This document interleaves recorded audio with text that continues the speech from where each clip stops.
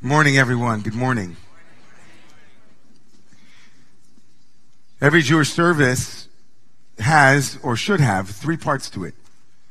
Prayer, which we call yearning, what we don't yet have or what we have that we long to appreciate. And learning, Torah, wisdom, where in some way, shape, or form, all of us submit ourselves. We surrender to some degree our autonomy or the self-sense that we know it all to hear the wisdom of someone else. It could be one person, it could be the Dharma, the Buddha, Moshe Rabbeinu, Moses, our teacher, the vast civilization known as Judaism that has bequeathed to us its wisdom, its accrued experience and advice for how to live a more holy, sacred, appreciative life. And the third part, which is, of course, turning, or Gemilut Chesed, how we take it out into the world. How we move from yearning and learning into manifesting and making it real. Yearning, learning, turning. We're in the learning portion now. We're learning Torah. The longest advice column in Western civilization's history. Torah is not only the repository of our people's rituals and sacred dimensions, but through its nomos, its law, and more importantly than its nomos, its narrative, more important than the nomos, the law, the narrative, because each and every one of us knows as parents or as friends, you can say to somebody what your values are, but they don't care what you say, they care how you live.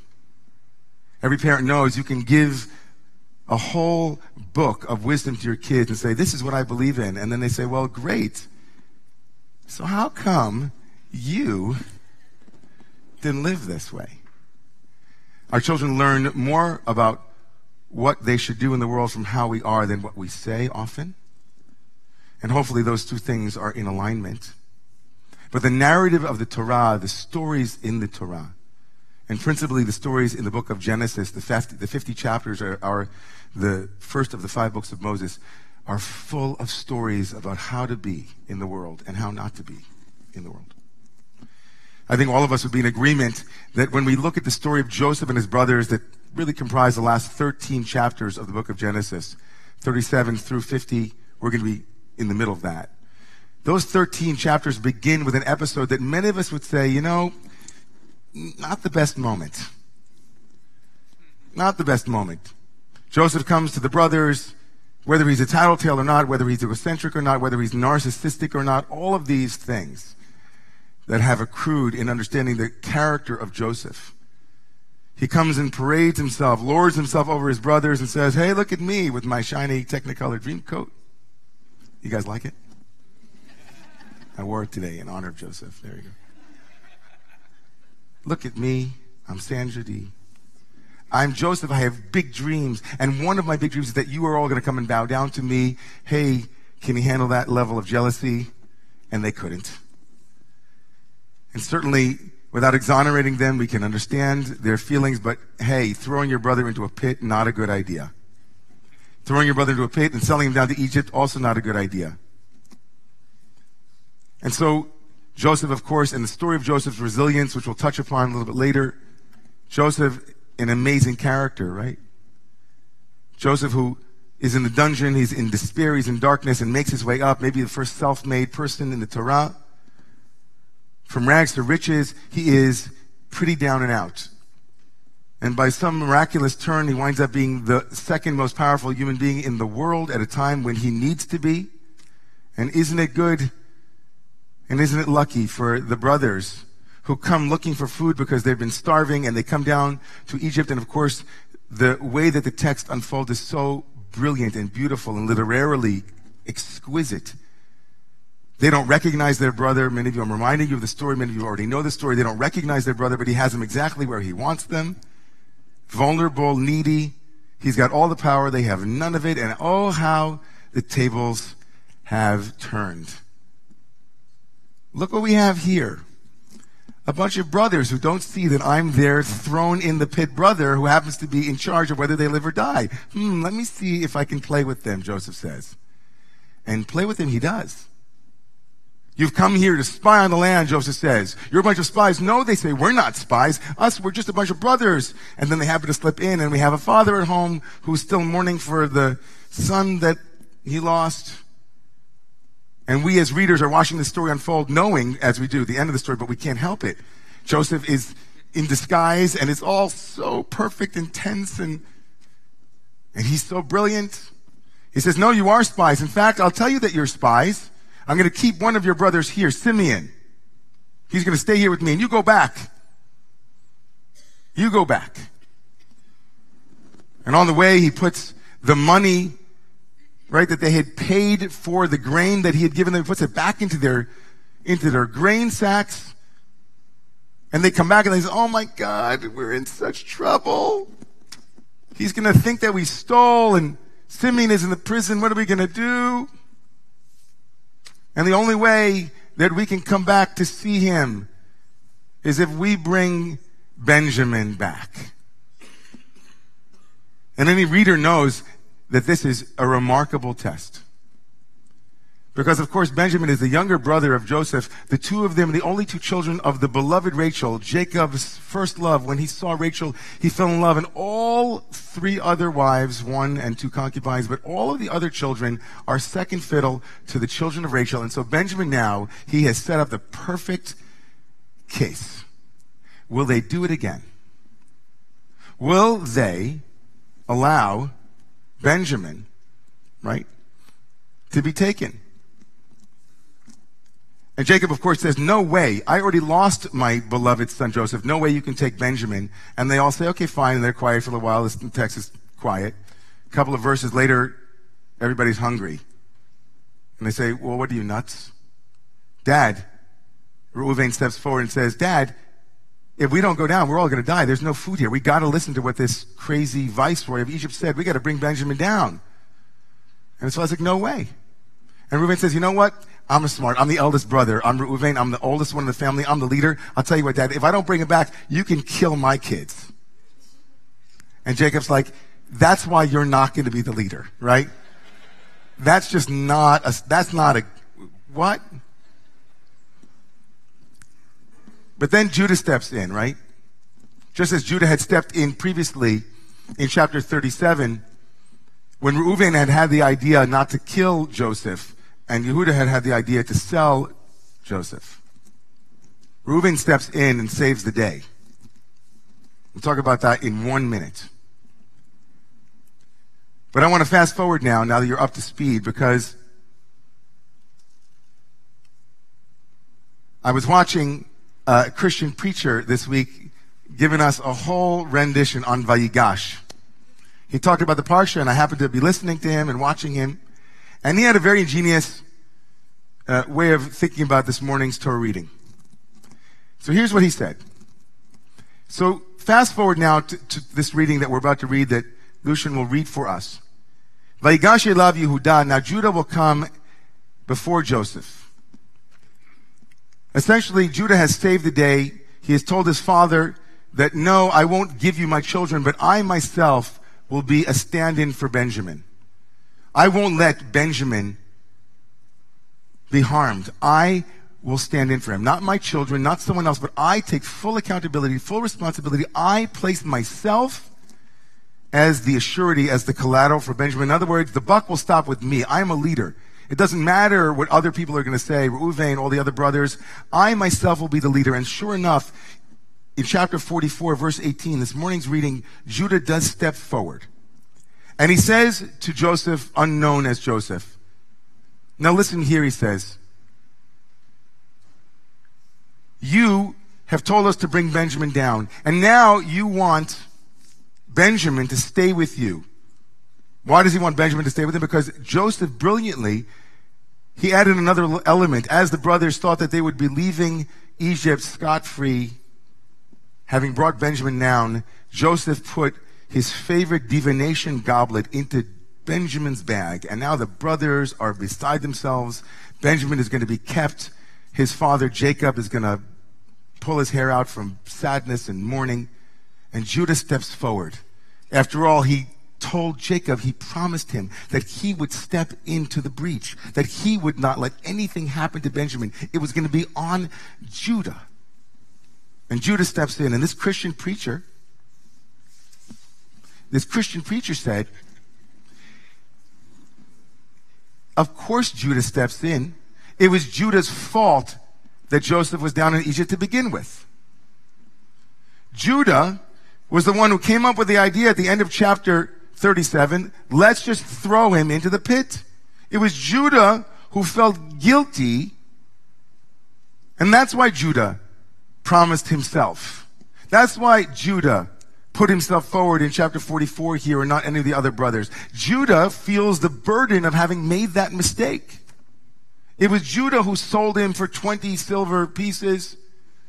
The preacher said that was connected. I'm not going to get into that. Anyway, so interesting, right? What say you? Makes sense, right? That's not the Jewish perspective. The Jewish perspective is that Judah had the power and the audacity and the courage to step in at this moment, and at the moment with Jacob earlier, and say, you know, that Reuven's idea was not the right idea. I'm going to place myself in, because Judah knew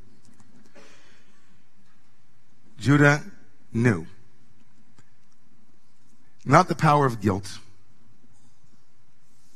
but the power of sympathy. Because between the time that Joseph had gone down to Egypt, something radically transformative had happened in Judah's life. Anybody know? Chapter 39 of the book of Genesis. Judah, as Joseph was descending to Egypt, Judah himself descended to another place. Judah left the family too, just as Joseph had left the family. And for a full chapter of the book of Genesis, placed right in the middle of the Judah and Joseph narrative, Judah knows in his own person what it is to lose two sons. Judah lost two sons in a chapter that makes its way into the Joseph narrative to build the character of Judah's heroic gesture. Judah doesn't feel guilty that Joseph was sent down in that way. Judah feels, he knows the feeling of his father Jacob. He can feel deeply into what it was, what it must have been like for Jacob to lose his child. Judah's character is not filled with guilt, but with space to feel the reality of another human being and the consequences of his behavior, not because of guilt, but because of an opening of his deep sense of accountability.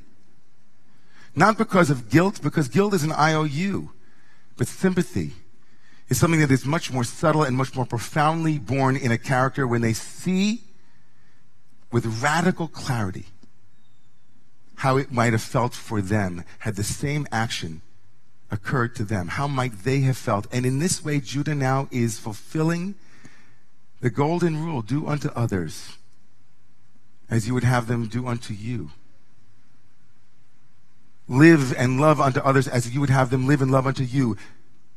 Parent unto others as you would have them parent unto you. Marry unto others as you would have them marry unto you. Father, mother, daughter, congregant, Jew, Gentile, human. Be human unto other as you would have them human unto you. Judah's character is not filled with an overwhelming sense of like, oh, wow, I can't believe must have been my fault. But Judah gets it more than the other ones. How else can you explain Reuven's ridiculous assertion that Jacob would feel better and more at peace, as Reuven said, if something happens to Benjamin, then you can just take your grandkids. Judah gets it in his own person. This is the greatest lesson that we as Jews in the wake of this last week's anti-Semitism have to bring to the world. We know what it is to be hated. So fight for others the way we would have wanted them to fight for us. That's the whole Torah's justice imperative. You yourselves know what it is to be in the land of Egypt. It's not a law, it is a story. It's not do this because I told you to, but because you know it in your own person. The Jews are to be the light unto the nations in our tradition because we ourselves know the darkness of what it is to live on the margins and to be seen as the scapegoat. So we say, don't let anyone else be scapegoated. Don't let anyone else know what you yourselves have known. Judah, in this moment, steps forward to Joseph. He doesn't even know it's Joseph. And he says, I won't let happen to my father what happened to me. I won't let my father lose 2 boys, 2 children, as I too lost 2 children. I know that pain viscerally in my gut. And that's the source of his profound courage in this moment. He takes accountability because he has had the time and the experience to reflect upon how he himself might have felt. This is the moment, of course, that unlocks Joseph. This is the moment that says to Joseph, someone knows how it might have felt. Maybe he also knows how it might have felt for me to be thrown into the pit. Maybe he knows. And in a very subtle way, and here we're coming in for a landing, everybody. In a very subtle way here, he invites a criticism of Joseph's own game. You, Joseph, who are playing the game now, whomever you are, of course, Joseph knows that he's Joseph, Judah doesn't, but Joseph has to be thinking to himself, how much pain am I causing my father right now and my brothers? How would I feel if I were in their shoes? This game has been a great game. It has shown me the mettle. It has shown me who Judah could be. But I myself have not given thought for a moment. Well, how is my dad feeling right now, thinking that maybe Benjamin might be lost? I can't wait another minute giving my dad pain. Judah's speech unlocks Joseph's empathy and sympathy for his own father. And the circle is closed, and the story will be resolved. This morning, I would like to call for the open up, the communal aliyah this morning. A number of things that are embedded in the Judah narrative that I think each of us could I want to walk out with this week as wisdom. Number 1, take a moment to think about what others might be feeling before we act. Obvious? I don't do that well at it all the time, so I'm going to take that one with me. 2, the power to take accountability for your actions and not play the blame game. In a world so frequently now where people are scapegoated, where we look outside of ourselves, we blame this one and that one and this one and that one, and sometimes we have to diagnose problems by saying, who's causing it? We might lose, and often do lose, the power that comes with taking responsibility, being accountable, saying, what is my part in this?